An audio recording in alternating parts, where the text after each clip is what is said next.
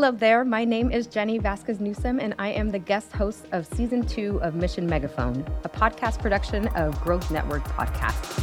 In this season of Mission Megaphone, we are amplifying the overlooked leadership experiences and expertise of leaders of color. These conversations will challenge traditional definitions of leadership, disrupting the status quo by centering the skill, ingenuity, and capabilities of impactful BIPOC-identifying leaders from across industries. And my guest today is Mariah Rankine-Landers, co-founder of Studio Pathways, which provides an inquiry-based approach to culturally responsive teaching and learning, partnering with schools, districts, and organizations like National Arts and Education Association, the Kennedy Center, and the Apollo. And I'm so thrilled to have you as a guest in conversation today, Mariah. Thanks for joining. Thank you so much for having me. It's a pleasure to be here. Well, I figure we'll start pretty broad. Tell us a little bit more about what you do. And, knowing that we define that very widely, it doesn't necessarily have to be only professional. Like, what do you do? I would say that I am in the work of transformation. So a big part of what Studio Pathways does is we translate the role of pedagogy, which is a term in teaching and learning that is about your philosophy of education. And we translate that to the role of culture and culture that is leading forward change. So it's really a strategy.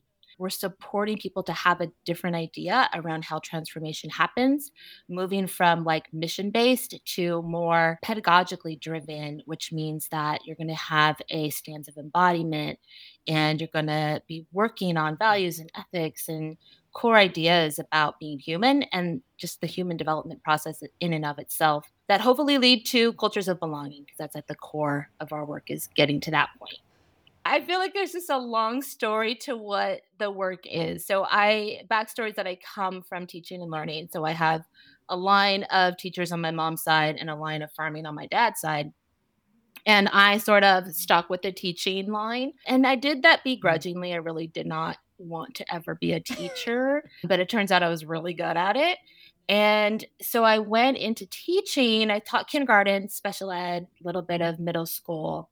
And in that role, I really understood the power of intention, the power of love, the power of purpose, and what humanizing methods for teaching can be and humanizing modalities for learners. So I was the teacher that always steered away from canned curriculum. I really was not favored by my principals because of it. But I was adored by my students and families. So I was able to activate the role of the arts. The arts became my way in to disrupt harmful narratives, harmful practices in education, and really took me on a journey of looking at education in a different way.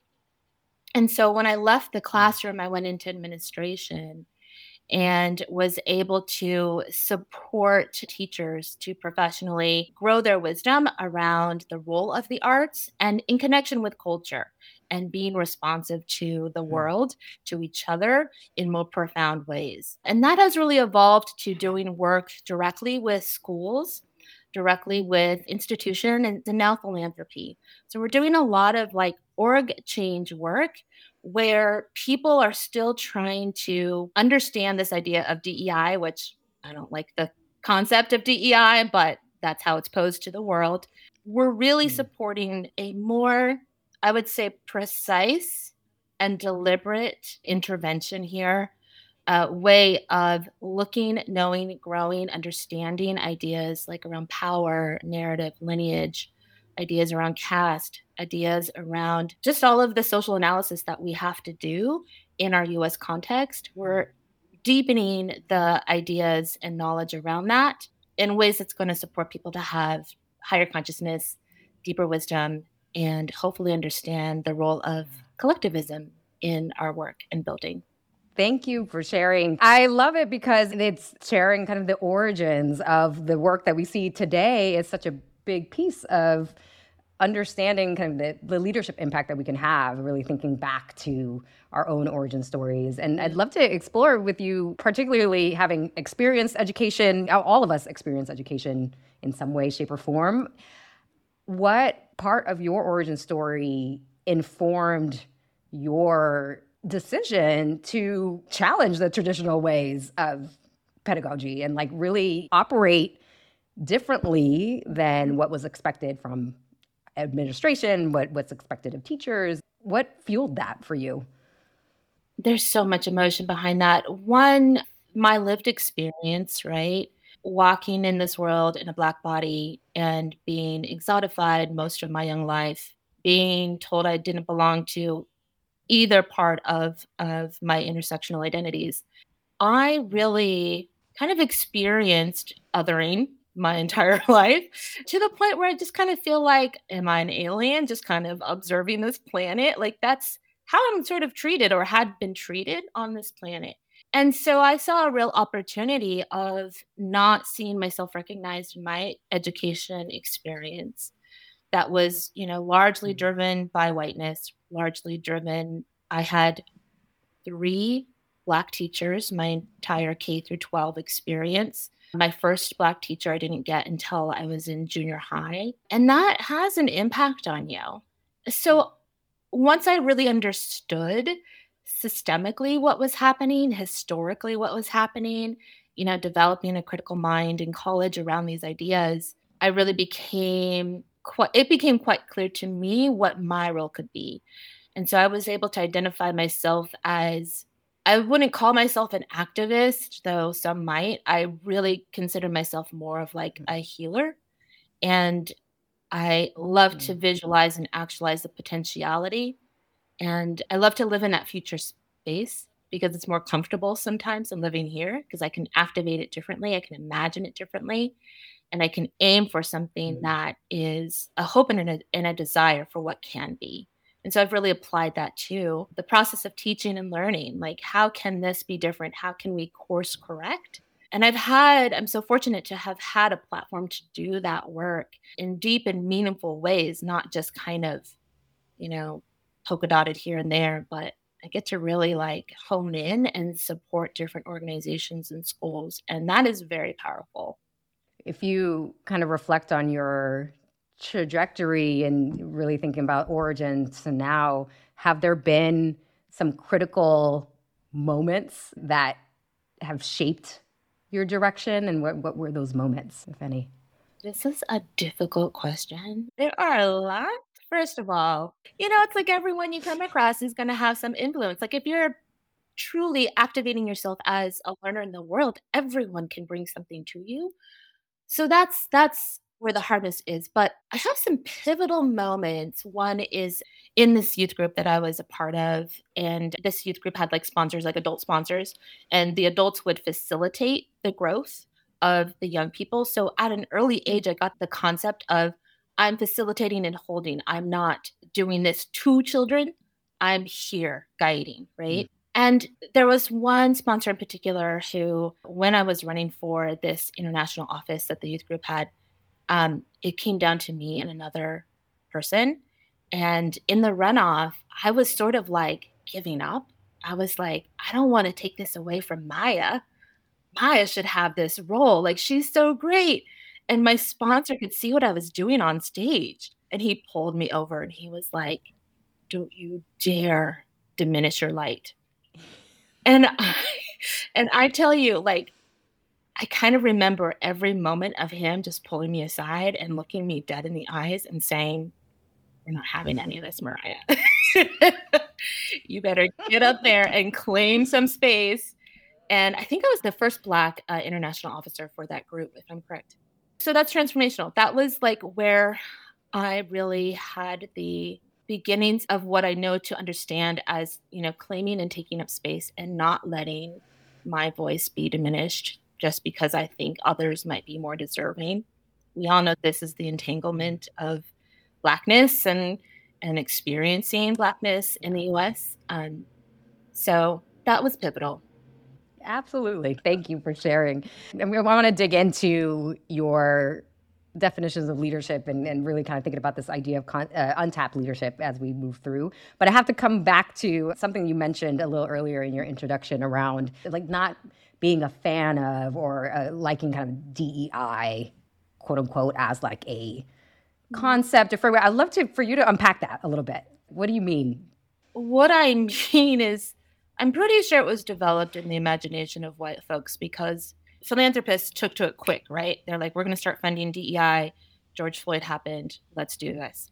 And what it is for me is like diversity is great, but it's like diverse towards what? Like you want us to diversify your white space?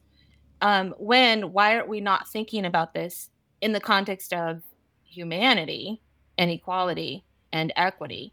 So equity is a term that I'm fine with that term. But inclusion also is like the feeling of, okay, we're here. We would like to include you. Yes, please.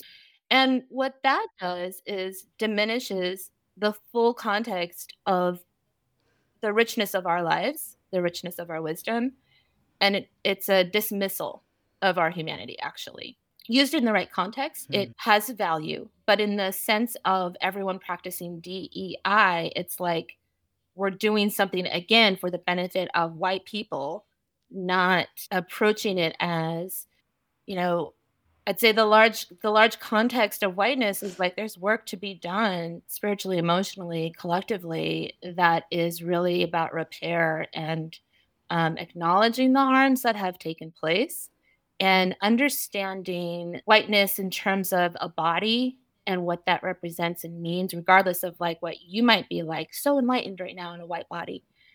But also, if you step into a room of all Black folk, you might be seen as the oppressor just because you're in a white body. So if there's not an awareness like that, there's a lot of work to do, right? I feel like all things are very complex. There's no black and white when we're talking about black and white. And I think there needs to be a different approach that is about, again, resolving, reckoning, working towards a place of reconciliation that I think is years, centuries down the road. Hopefully it's not centuries. But I do think that we are starting to really do the work, and particularly, I do live in the West Coast bubble, so I see a lot more of it. So I know that there's a lot of space for growth to be developed around this topic. I think that's why we rest in calling it cultures of belonging so that we can really see ourselves more fully and start to understand individuals as individuals with complex lives, with deep histories and knowledge sets. When we can do that, and when we can activate from spaces of lineage, a lot of times there's work to be done down a line of lineage. And that doesn't mean just bloodline, but also chosen lineages to, again, reckon with and then lead and grow towards repair. And knowing that there's just like layers and layers to our intersectional lives. So that's a lot of the work that I am doing with organizations is saying it's not about DEI, which is often represented as checklists, often represented as, okay, got the vocab down. Okay, I understand this concept or that concept, but it's not practiced in the body or it's not fully understood in a deeper context.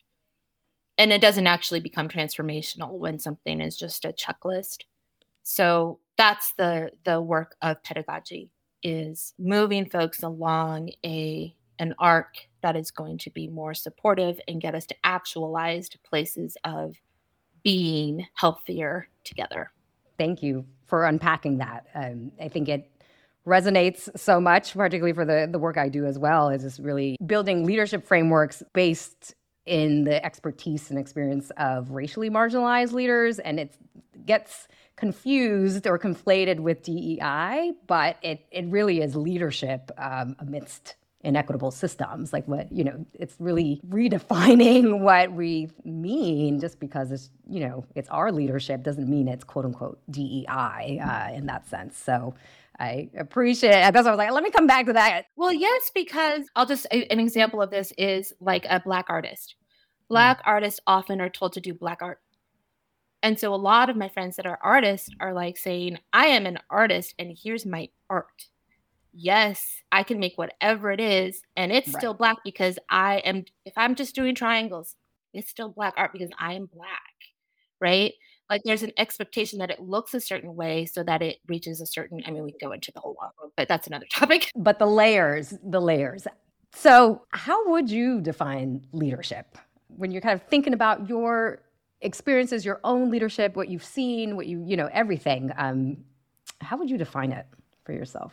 Well, I think the first I'm going to bypass listening. A lot of people say it's listening.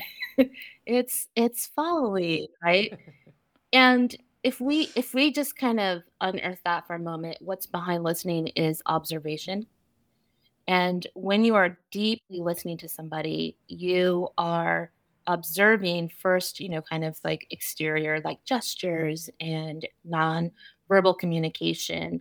Um, and then you're also observing a story. Like usually people are telling a story and you have to activate an imagination, right? Like you have to kind of work with your mind to see what they're talking about and formulate these ideas or images and pictures in your mind as you're doing so. So that's like the work of observation.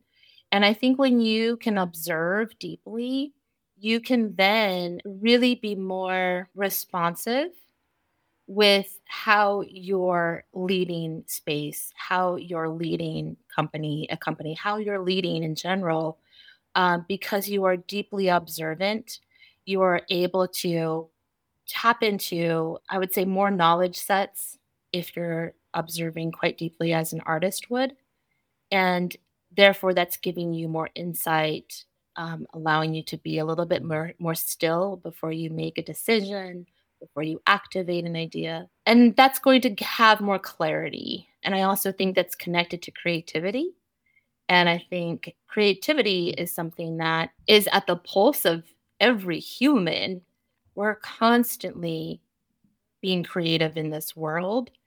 And I think that people aren't talking about it in terms of a dynamic tool that is a guiding force in our lives. And I think observation connected to creativity is a pretty dynamic combination to have as a leader. That's where we get big ideas, right? Like you get a big idea, you need that observation. How am I going to get to that big idea? Observation requires again a lot of reflection. So these are like habits of mind, and they're parts of ways of being that I see a lot of artists holding. So I am in love with the artist. I don't know if that's been clear yet, but I have a little fascination with the artist because I think that they're profound thinkers and critical investigators of the world. They are using creative inquiry in a way that is deeply profound and changing how we think and consume of the world. So I feel like those are powerful ways that a leader can activate like transformative leadership, I would say.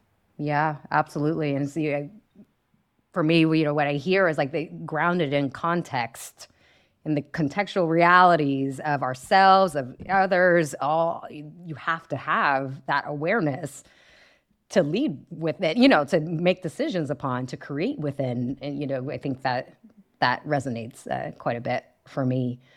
How do you, like, in thinking about your day to day, your work, how do you exercise that leadership? How does that come into what you do? I mean, I take in the world so much. I'm constantly absorbing like information, like podcasts, research, books, museums. I'm in practice, so I have a studio practice. I'm constantly learning things like I'm learning French right now. I'm learning how to sail. These things support me to have more knowledge about the world. What does that look like?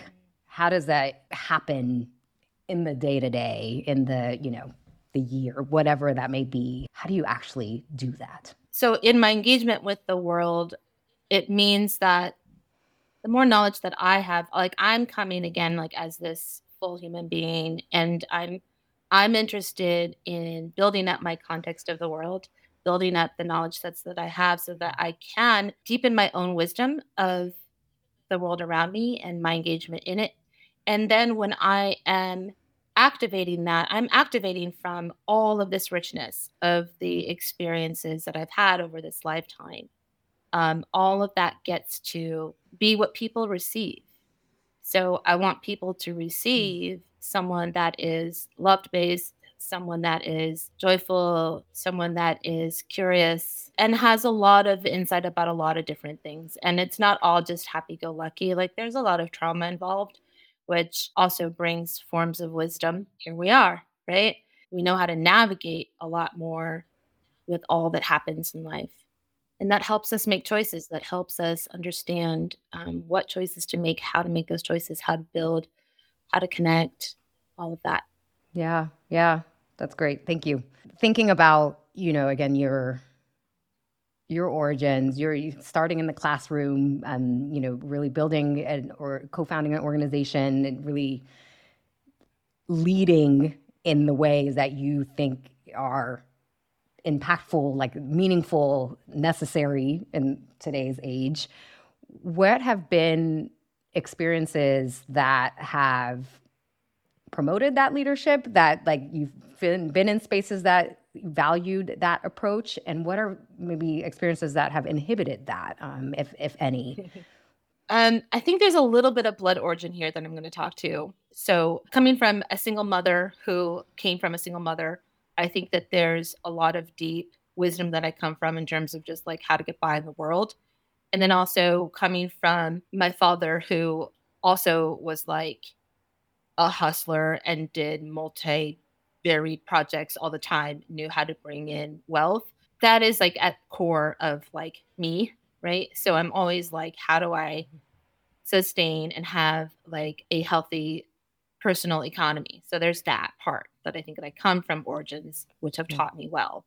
Things that have really helped me as a leader, one, my youth group, I have to just like having something that profoundly developed me as a young person. I can't speak enough about.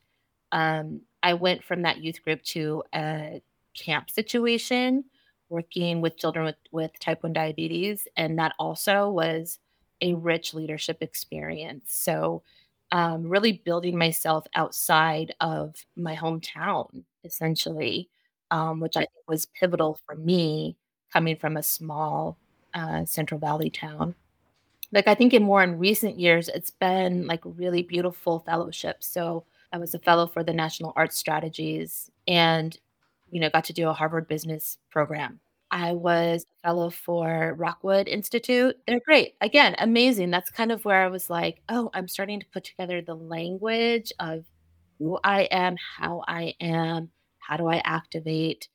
And also, Yerba Buena Center for the Arts here in San Francisco is a place that has really become a grounding place where I was able to activate myself as an artist in the world. And that has been really pivotal. I was able to be a fellow for them. And then I've been a huge supporter of their work. But those were things that have helped. Things that have hindered are really places where the operating standard is white supremacy. So in schools where there's a standard of this is how we do school. And really, that started with No Child Left Behind. Like, I have a thing about No Child Left Behind. That really hindered me as a teacher. Actually, that policy, that national policy, drove me to make different choices in where I taught. So I selected charter schools and avoided public schools for a long time because at a charter school back in the early aughts, I could find schools that were more interested in the child and in authentic learning. That being said, I also wanted to work in spaces where I knew that children weren't receiving the type of education that I believed in. So I did work in school contexts that were 98% African American. And those schools took on approaches that I still believe are experienced as white supremacy. They're not liberatory spaces. And those things really hindered me. Those hindered me as a woman, a Black woman, a creative person, a soulful person. And in the vein of school, when I worked in an administrative institute, that also was a place that really took me down, like sucked my spirit, was a daily challenge to show up for in that space. Just the environment itself was boxes, right? It was like the typical go to your little box, sit down and do your work. And so that had an impact on my body. I was able to survive that because the work was so beautiful. What I was actually doing was supporting teachers. And when I could go out to schools and build these programs, that was a miracle. That was what I knew was making a difference in these really harsh places. Yeah. I often think about education when I'm thinking about untapped leadership, just because these are pretty embedded, deeply embedded systems that don't change or don't, it's really difficult to unlearn what learning should look like. So, yeah, I always just reflect on my own educational experiences and how almost like diminishing the experience can be as a student if you're kind of going through the quote unquote traditional route. And it doesn't have to be that way. Thank you for sharing that and for the candor on the experiences. When you think about the leadership, the people, the leaders that have really informed you, who do you think of? Who inspires you when you look to leadership? It could be now, it could be present, past, it could be small examples, big examples, whoever. Leadership exists everywhere, I would imagine. So, who comes to mind and why do they come to mind? I just am so lucky to have like just incredibly wise and talented people in my life and a circle of people that are really deeply ingrained and activated in making change in this world. And so they're doing that in ways that some of it is highly visible, some of it is not visible at all, but we know the work is happening. I love being in time and space with them anytime I'm with them, because I'm always learning and growing, just again, observation. And we kind of, there's a lot of reciprocity in how we spend time together. We can exchange ideas, or we like support each other in like the design of a new house, or, just like cooking food in a new way. Like it's just fun. So I really love my friends. I think one thing that I've learned is that famous people are famous people.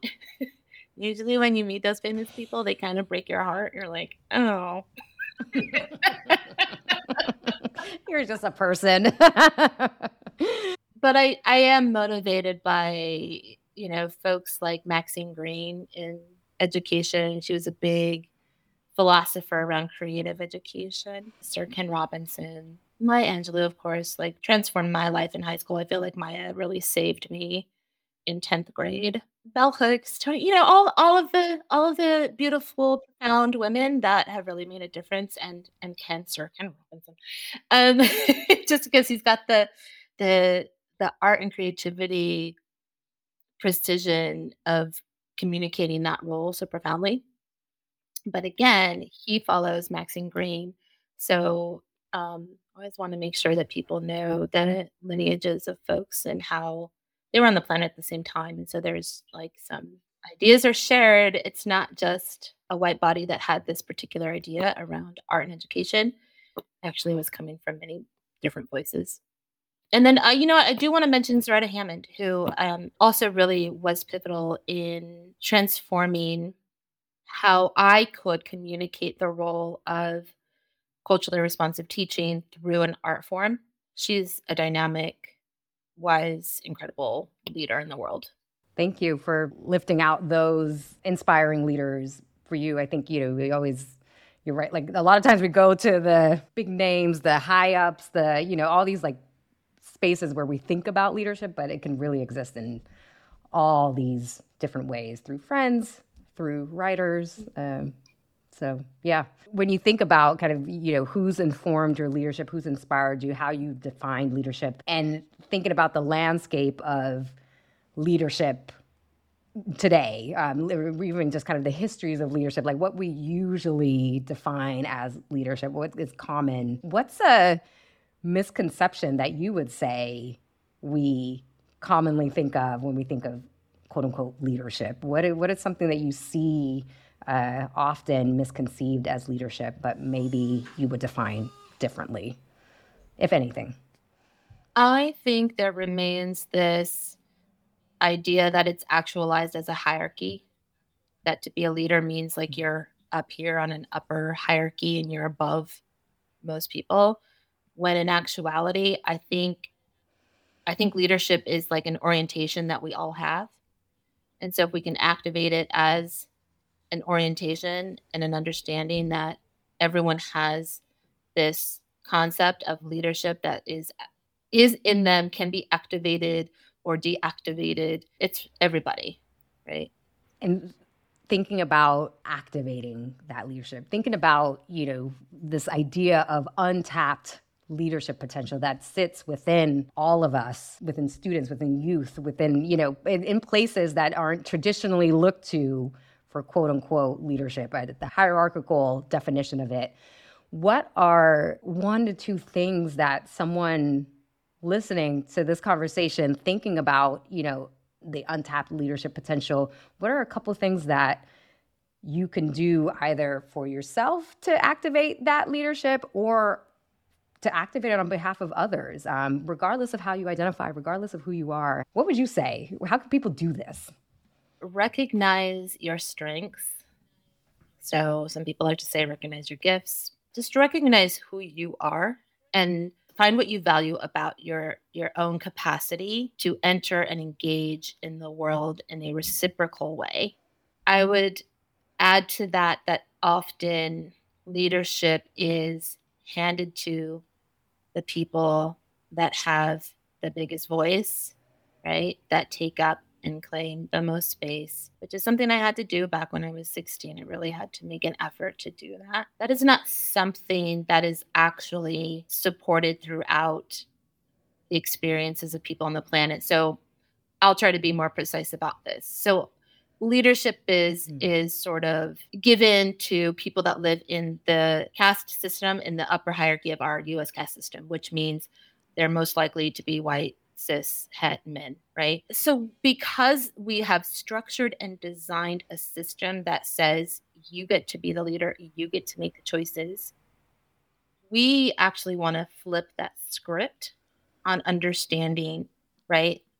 And so if we can activate leadership as an orientation within everybody, and then just really understand that for folks that have been marginalized, that have been pushed to the margins of our society, because we have had to navigate a world through all of these layers of the U.S. caste system and all of the barriers that exist to have like these full actualized healthy economies, etc. We actually have so much knowledge and wisdom about the world. And so, in fact, when we flip the script and make space for and prioritize what we can also call the global majority of folks on this planet, therein is this wealth of deep knowledge, wealth of deep wisdom that's coming from generations back. There's a way that we have had to develop deeper lenses. We've had to expand those lenses so we see more, we know more. I'm just going to say it. And therefore, people should be listening and observing with purpose and intention.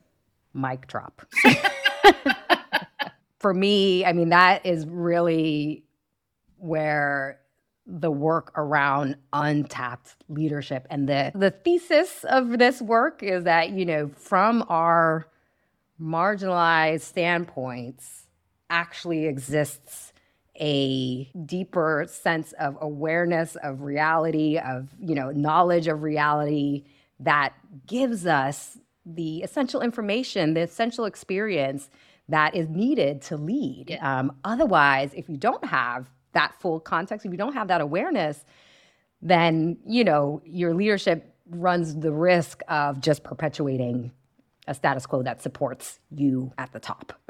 And so, thank you for explaining that so well, and kind of really hitting it on the nose as far as what our potential is to uncover, unpack, unearth the untapped leadership that has been pushed to the margins. And what, now this is our opportunity to create in a way that brings that to the center. That's what we urgently need, I would say.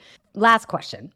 Thinking about your year coming up, what are your big ambitions for the year? What's on deck for you in this coming year or so? What are you excited about? What are you up to? I just submitted my manuscript for my book. Yes. Yes, thank you so much. No one told me how hard it was actually going to be to write a book. And I'm connected to many authors. So this is co-authored with my... It's a little like childbirth that no one tells you. It is. I mean, Birthing a book is, yeah. I was tired to the point where I thought I was going to have to drive myself to the hospital. It was like, oh my gosh, I've never felt this level of tired before. Anyway, it is co-written with my incredible, beautiful, talented co-founder, Jessica Moreno. We agonized over every word choice. And I think, we both have a little bit of perfectionist in us. But it was truly a one-of-a-kind experience to write a book in the midst of a deeply wild year last year. And we submitted it on Valentine's Day, which I just have to tell you is my favorite day because it is essentially about love. I'm not about the capitalistic, that part of it, but I truly love hearts. I'm so sorry. I just love the shape, the colors. I'm all about it. And our book is called Do Your Lessons, Love Your Students. So we did not plan for it to be done and submitted on Valentine's Day, but that is how it worked out. And I'm so excited. So that comes out later this year. I love that. Yeah. Yes, congratulations. Thank you. It's big. Thank you. Thank you. We're doing a lot of incredible projects with folks. I'm being vague because I have signed a lot of NDAs. But there's a lot of beautiful transformation work happening that I'm really excited to be a part of.